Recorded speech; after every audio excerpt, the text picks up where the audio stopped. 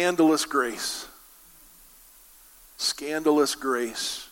Would you just bow your heads and just ask the Lord to speak to us today?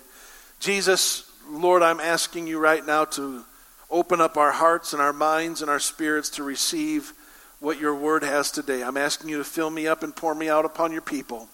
Lord, let the word of God come alive. Let it be quick and sharp and than any two-edged sword, and let it go to the very core of who we are so that we can see you in a different light, in a brand new light. Lord, I'm thankful for your grace and your mercy. I'm thankful that we have the opportunity to be in your presence here today. We'll be careful to give you praise and glory and honor in all things.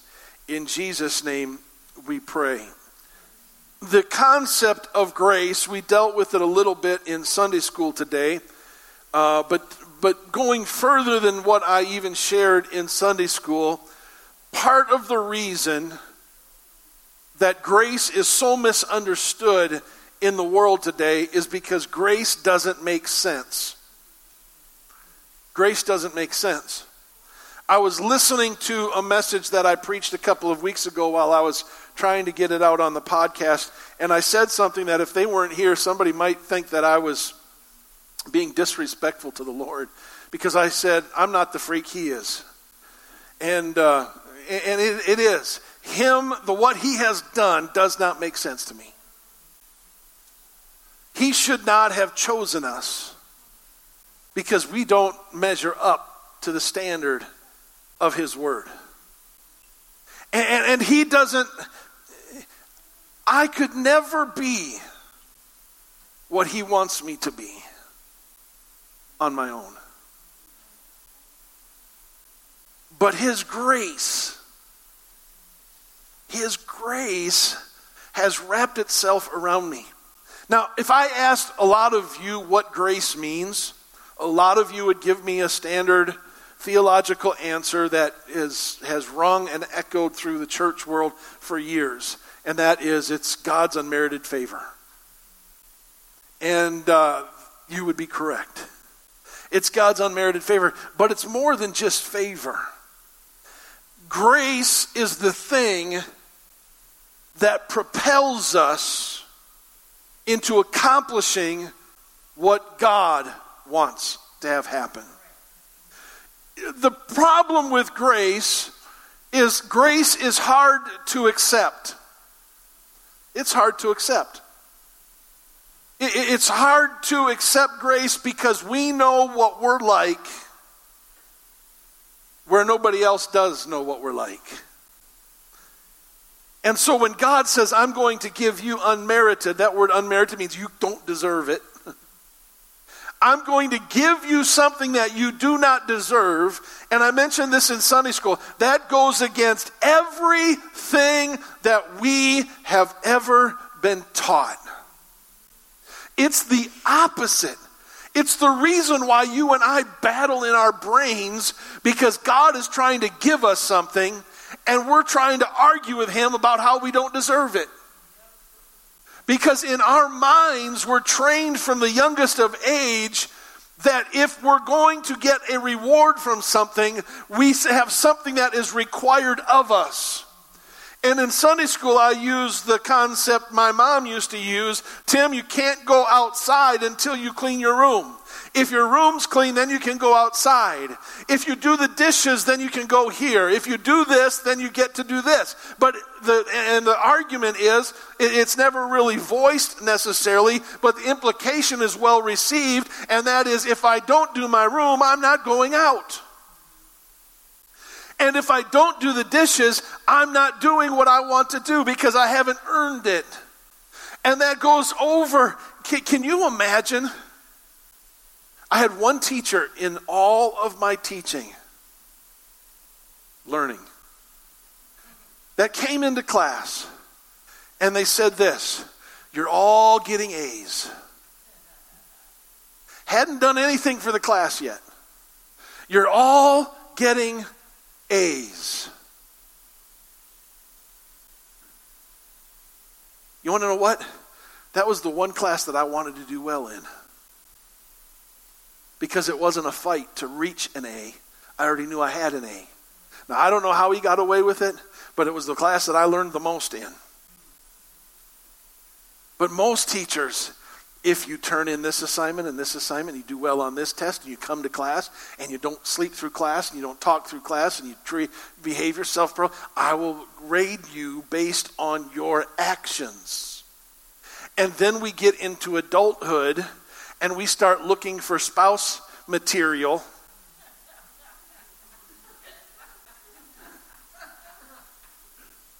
And in the courting season, if you will, the trying to attract someone season, if you will, you are not worried about what you can do for them. You are worried about what they are going to do for you. I can't be seen with that lady because, man, she would drag me down. I can't be seen with him because his behavior it doesn't line up. I can't imagine being around that guy for any long. I don't want this because, and during the whole courting season, and believe me, I know it because we did it. We've all done it. I know it because I've done enough premarital counseling to realize that, some people are in for a rude awakening when they say I do. Because their whole concept is what that person is going to bring to the relationship. And can I just tell you that when we came together as a couple, that we didn't have lighter luggage. We doubled the luggage. She brought everything that she carried to our marriage. I brought everything I carried to our marriage. And now the only difference is we're both carrying both of our luggage. Because ingrained in us, before we were together, it wasn't about what I could do for her. It was about what she could do for me. And so I dressed in a way to attract her, and I acted in a way to attract her. And then when we got married, she changed how I dressed.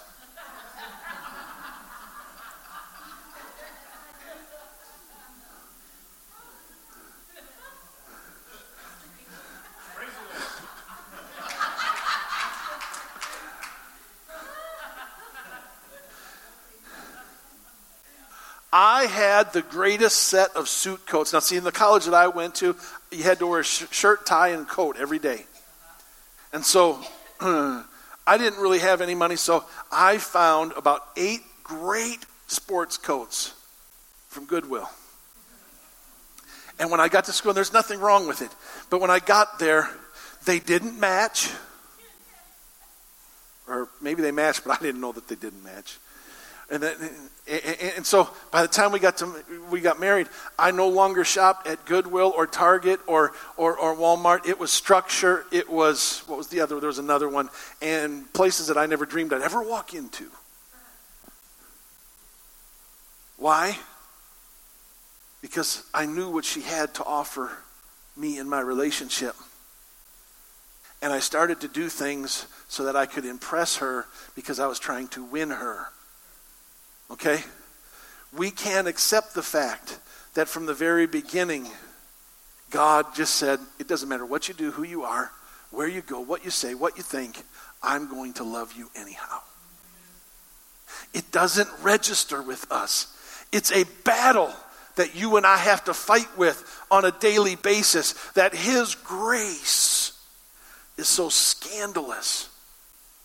Can I just tell you that if there was somebody out there on God's level, obviously there's not, but if there was 4 or 5, they would meet in a restaurant and they would begin to talk and they would say, man, can you imagine what that guy God did? Did you see who he wanted to hang out with?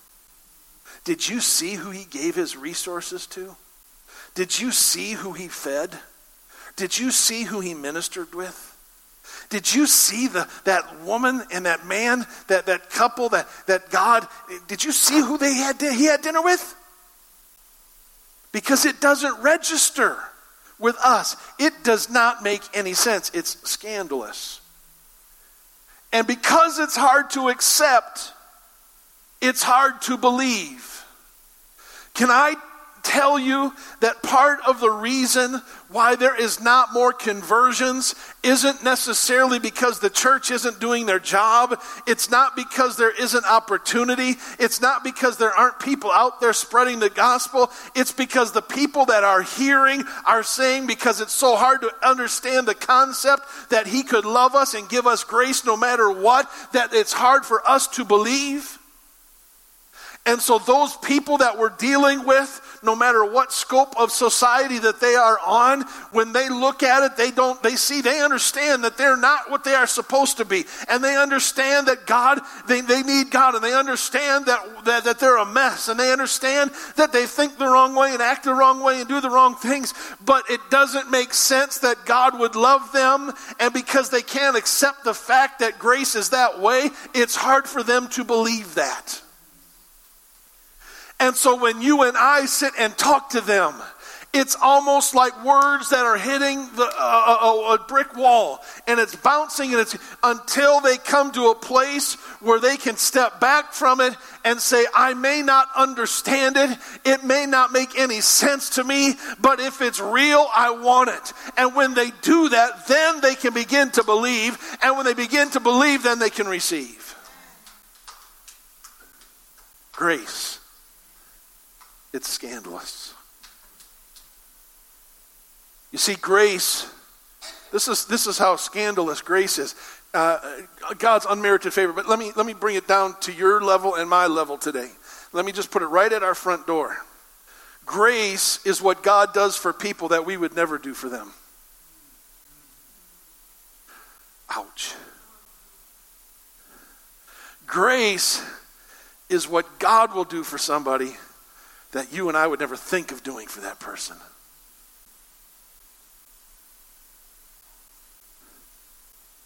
I would like to think that if a family member that I know loved me and I loved them, that I would pay the ultimate price for their well-being. I'd like to think that I would do that. I would like to think that if it was Owen or me, I'd be willing to lay my life down for my son. But the Bible goes one step further. And he says it this way: while we were yet sinners, Christ died for us. While we were at enmity with him, he gave us grace. There's one command. There's all kinds of commands in Scripture, but there's one that I struggle with and we all struggle with, and that is simply this: love your enemies as yourself. Do good to them that despitefully use you. Because when you do, you're exercising grace. Grace doesn't make sense. It's a scandal. It costs everything to the giver and nothing to the receiver. Are you getting kind of the picture of there is a principle in Scripture that the Bible says don't loan money to a friend or a family member. You give it to them. Because a loan is not graceful. If a loan was graceful, it would be a whole lot easier to live. But that 4 to 7 to 12 to 20% is not very graceful. Right? So God says, don't do it. When you give, it costs the giver everything. It costs the receiver nothing.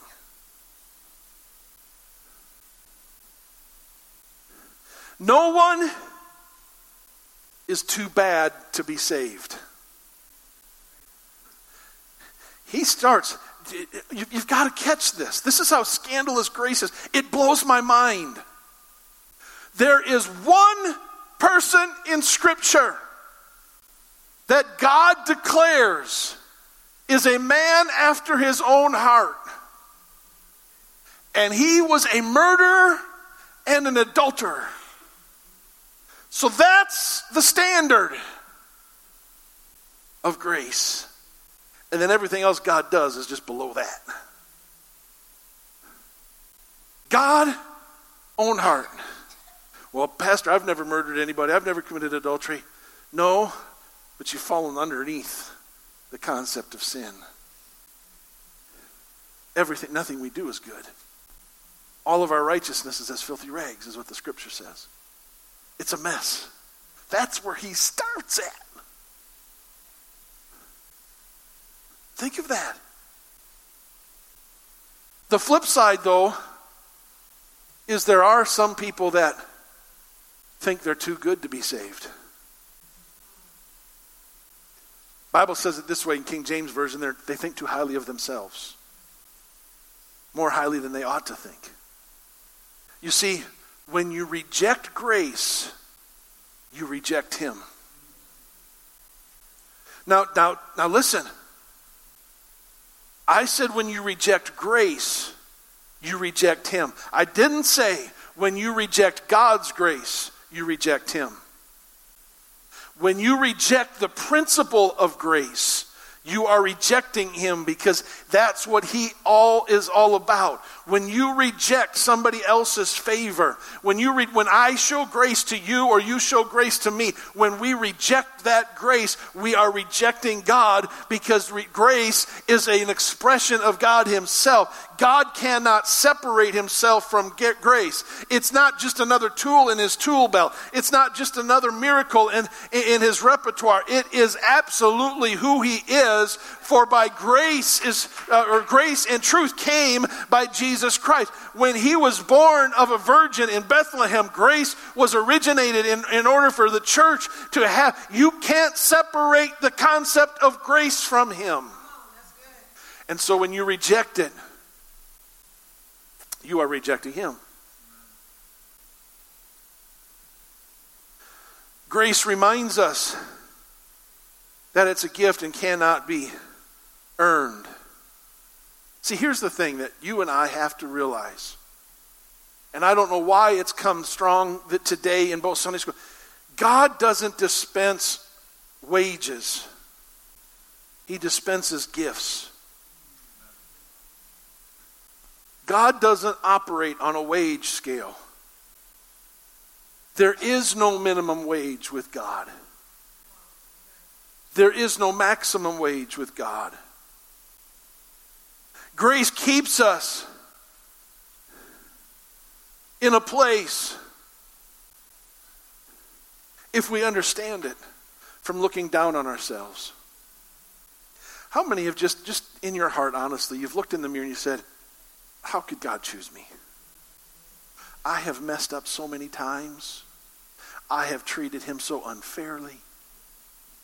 But when you understand the concept of grace, you can lift your head.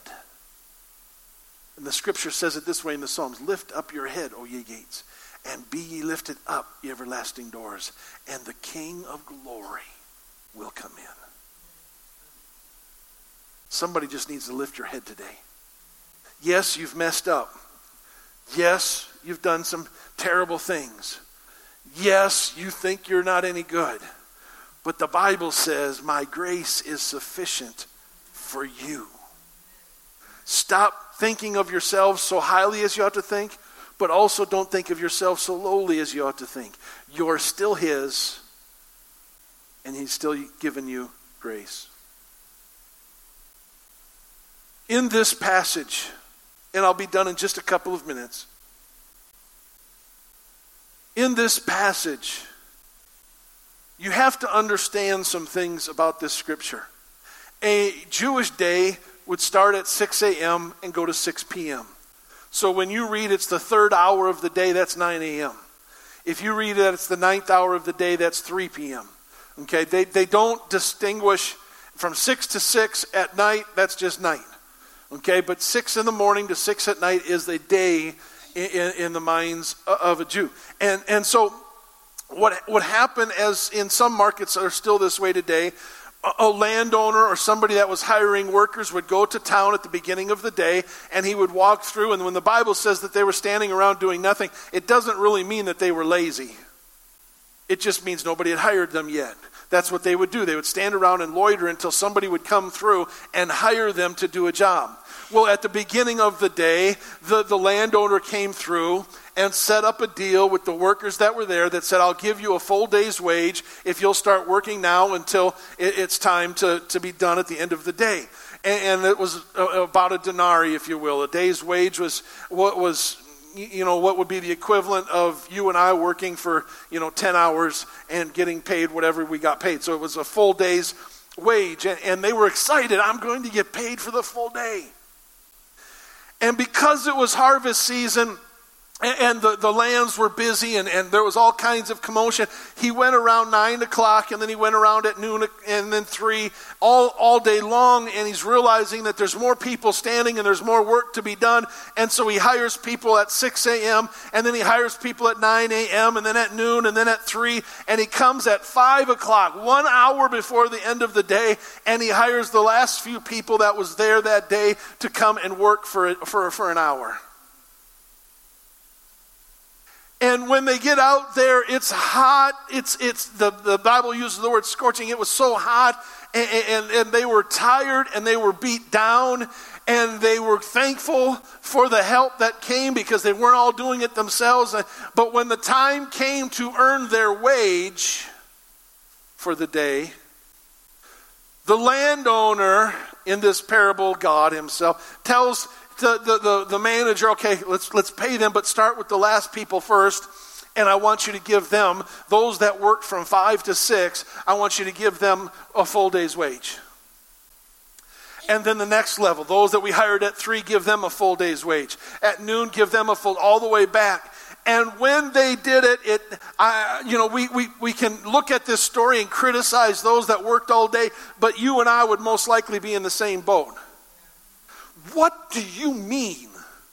I have worked 12 hours in the heat, and they did nothing for 11 hours. They just came in the last hour, and really it was just cleanup because we were already wrapping up for the day, and you're giving them the same that I worked. I did it all day. They did it for an hour. And you're paying them the same thing? The Bible says these guys thought they were going to get paid more. And the landowner looked at them and said, wait. Did you not agree to work a day for a day's wage? Well, yeah. And the Bible says that they protested. Well, in the tense that it's written, it means that they were whining about it continuously.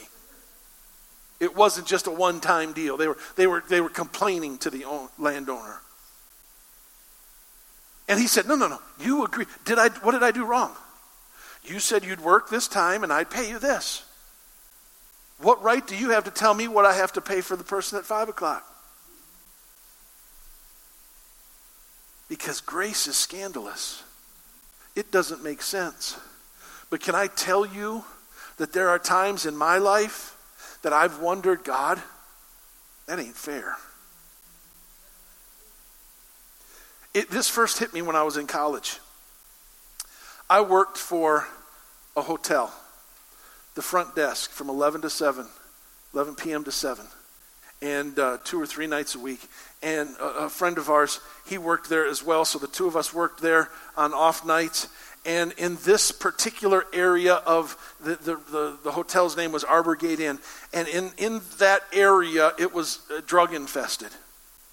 And so most of the night, it was the kind of hotel where you walked in, and at night you closed the bulletproof glass, one of those kinds.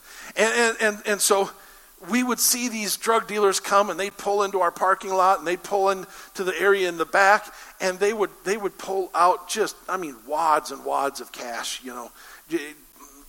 insane amount of money. And here we're sitting there, and we talked about it. Number one, we're going to a school that you can't get loans for. So everything is being paid out of our pockets. Number two, we're going to school to be preachers.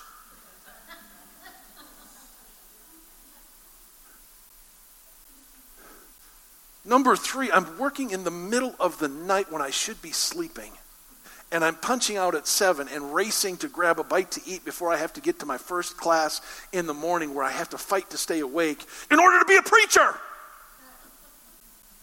And these drug dealers are making all kinds of money hand over fist, and I'm struggling to make a school bill. God, doesn't make sense. Until I met some converted drug dealers. Then it made sense.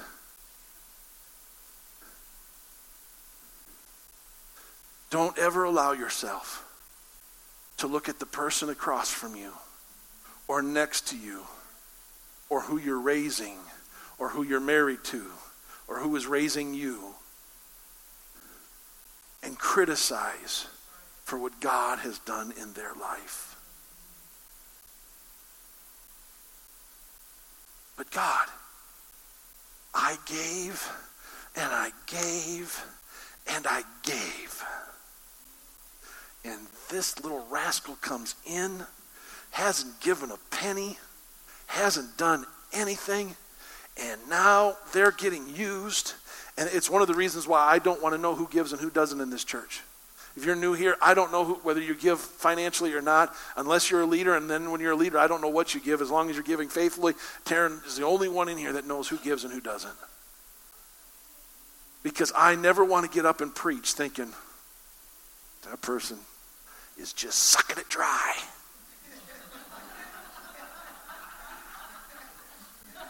Hey, I'm being real. There's pastors that know, and they'll fashion their sermons because they know that person's in church and they haven't been giving faithfully, and so I'm going to preach a message thinking that God's directing me, and it's really because I looked at the registers. Listen, whether you give a penny to this church or you don't give. Now, if you don't give a penny to this church, it's your loss. And we'll teach on that before the end of the month because there's freedom in that.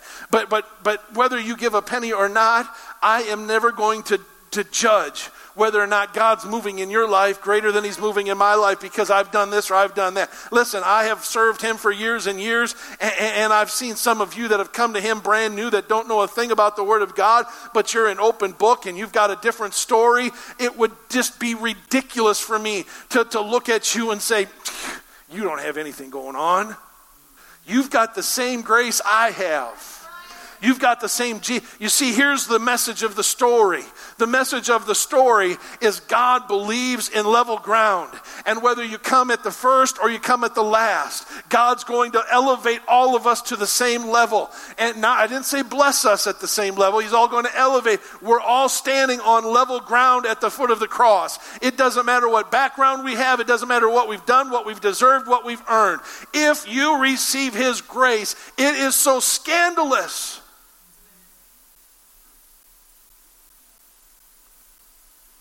Jesus, remember me. Remember me. I want you to notice in that, it's the thief on the cross. He never repents. He never even says, I'm sorry, I've been... He just says, I don't deserve, or I deserve this, you don't. But remember me. And Jesus says, this day, you're going to be with me in paradise.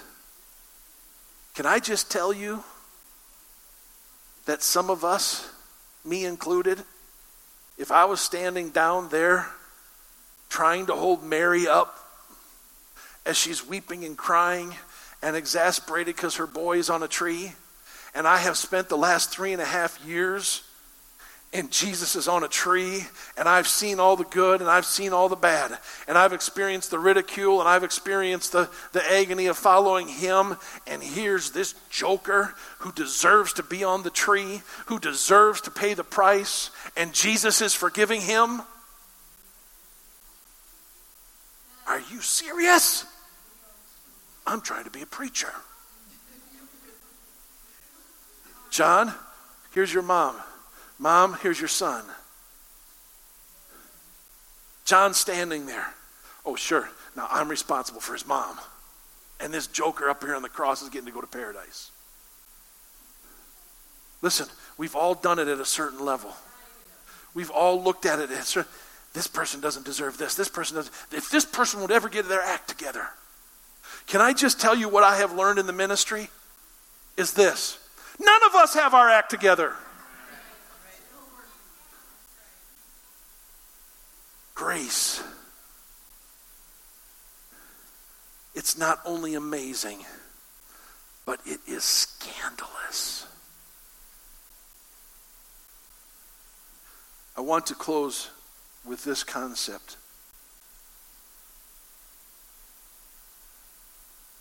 God didn't give you grace just so you would have grace. God gave you grace so that you would give it away.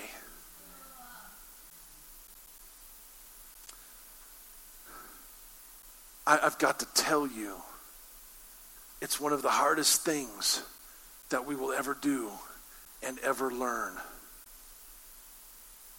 Because it's so scandalous and so unfair to show grace.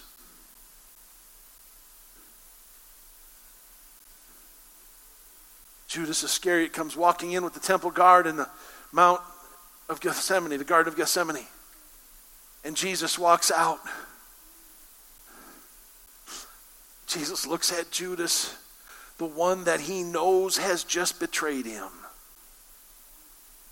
And he says, "My friend, why have you come?" Petulant, immature Simon doesn't embrace it so well. He pulls out the sword and he cuts off Malchus' ear. And Jesus, no. You're getting it wrong, Simon. Picks up the ear and heals the guard. You would think that would register with the disciples, but it still hasn't registered.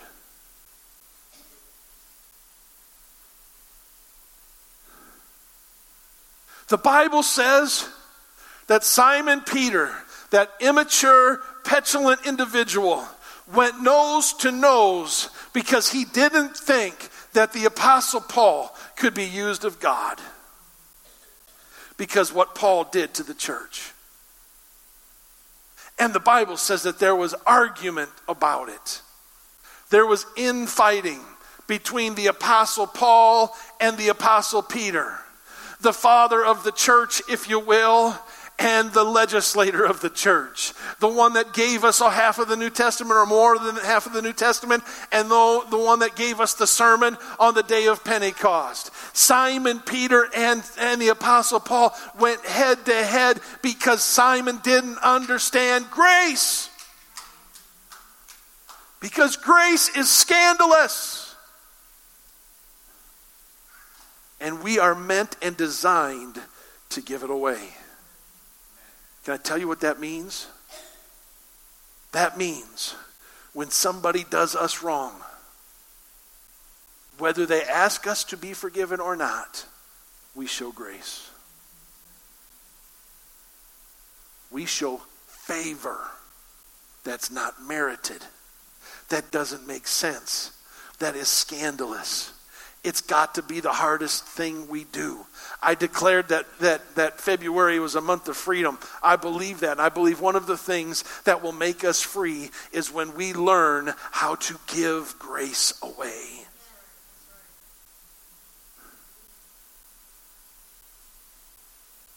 There's somebody here today that you are holding on to something. You're holding on to a grudge. You're holding on to a root of bitterness. You're holding on to something that really is eating a situation apart. God has walked into this place to say, if I would have allowed that between you and I, you would not be here today.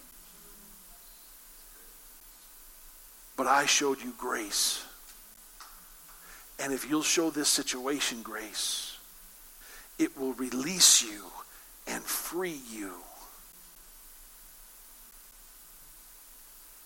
Can I tell you why it doesn't matter what your background is that you can come to God? The reason is because when he hung on the tree, he looked out amongst the multitudes and he said, Father, forgive them, for they don't know what they're doing. He was displaying grace. He was giving favor where they didn't deserve it. He was giving favor where they didn't earn it. And because of that, grace has been extended from the throne room of grace to you and I today, so that no matter where we're at, we can receive his favor.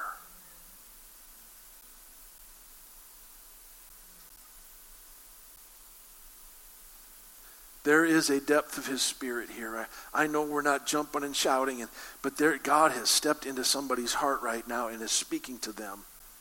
Can I just tell you that grace in operation will always release you from the bitterness that has enraptured you?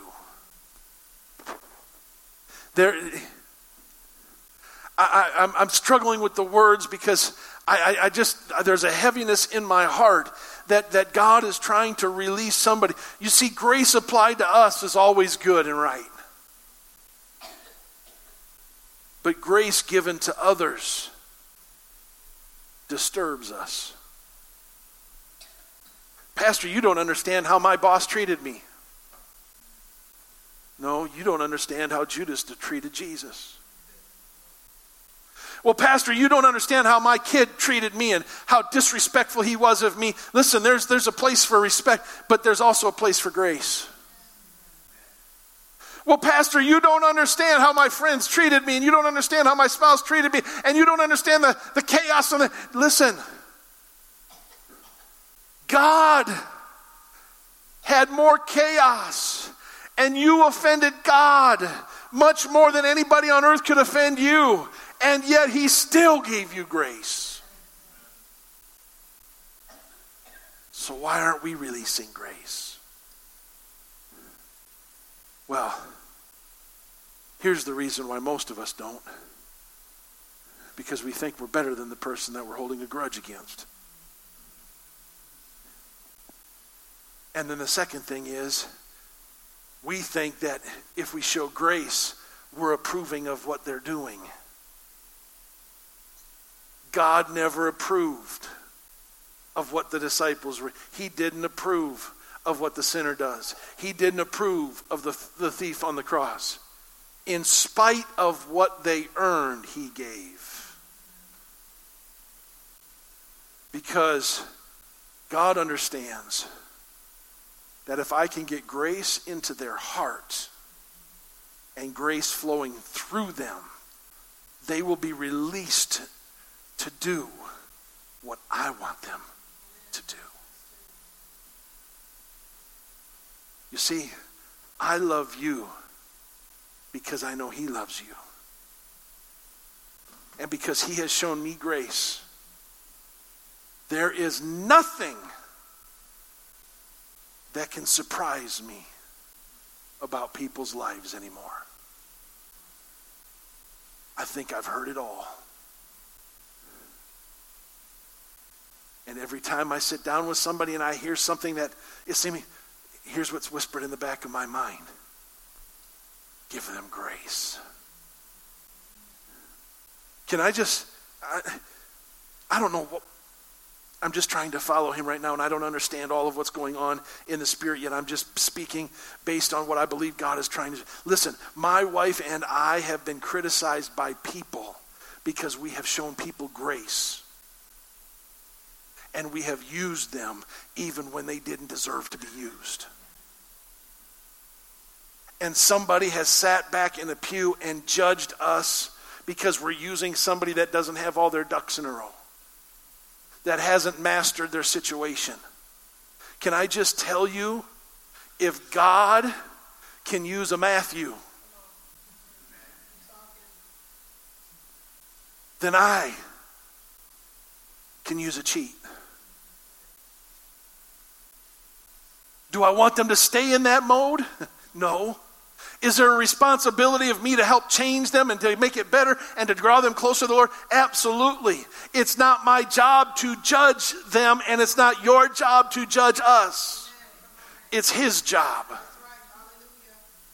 And when I say that we would be free, if there would ever come a time when we would release people just to be people, knowing that they're going to mess up, knowing that they are going to offend, knowing that they are going to irritate you to no end, to know that they are going to just mess with you and irritate you and scrape against you. But you step back and you say, even so, I will show grace and mercy, because He shows grace and mercy.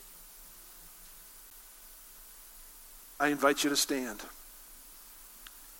His grace and mercy does not require us not to change, not to grow, not to become more like Him.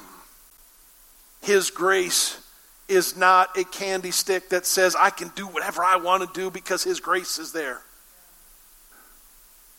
Paul said, God forbid that that's what you think. But His grace will get you to a point where He can transform you. Our grace with one another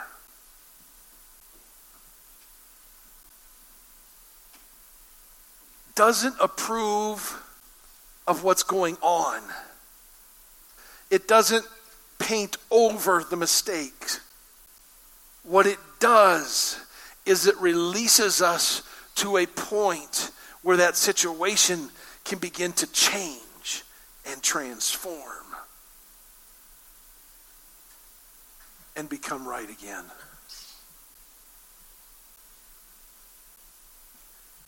Today, as they begin to play, I know that this is totally, if you're a guest here, this is totally different than the way I normally do things. But there is such an urgency for us to receive grace, because there are people here that have been beating themselves up. Stop it. Receive grace. It's scandalous. It doesn't make sense. It's hard to accept. But do it anyway. But as I have preached, there has been a convicting spirit that has entered this place that is convicting somebody because you have not been graceful, even though you have been grace-filled.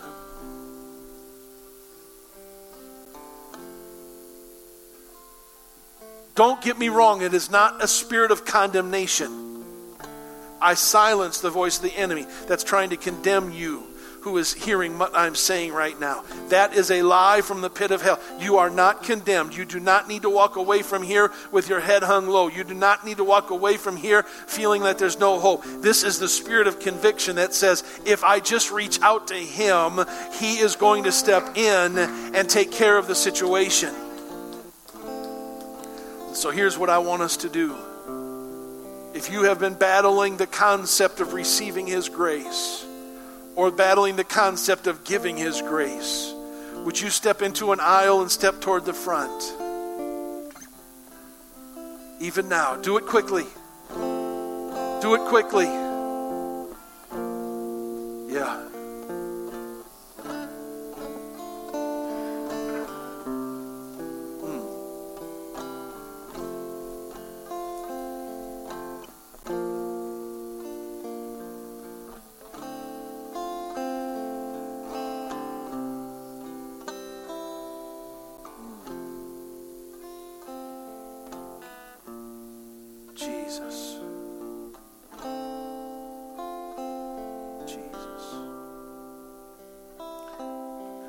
God.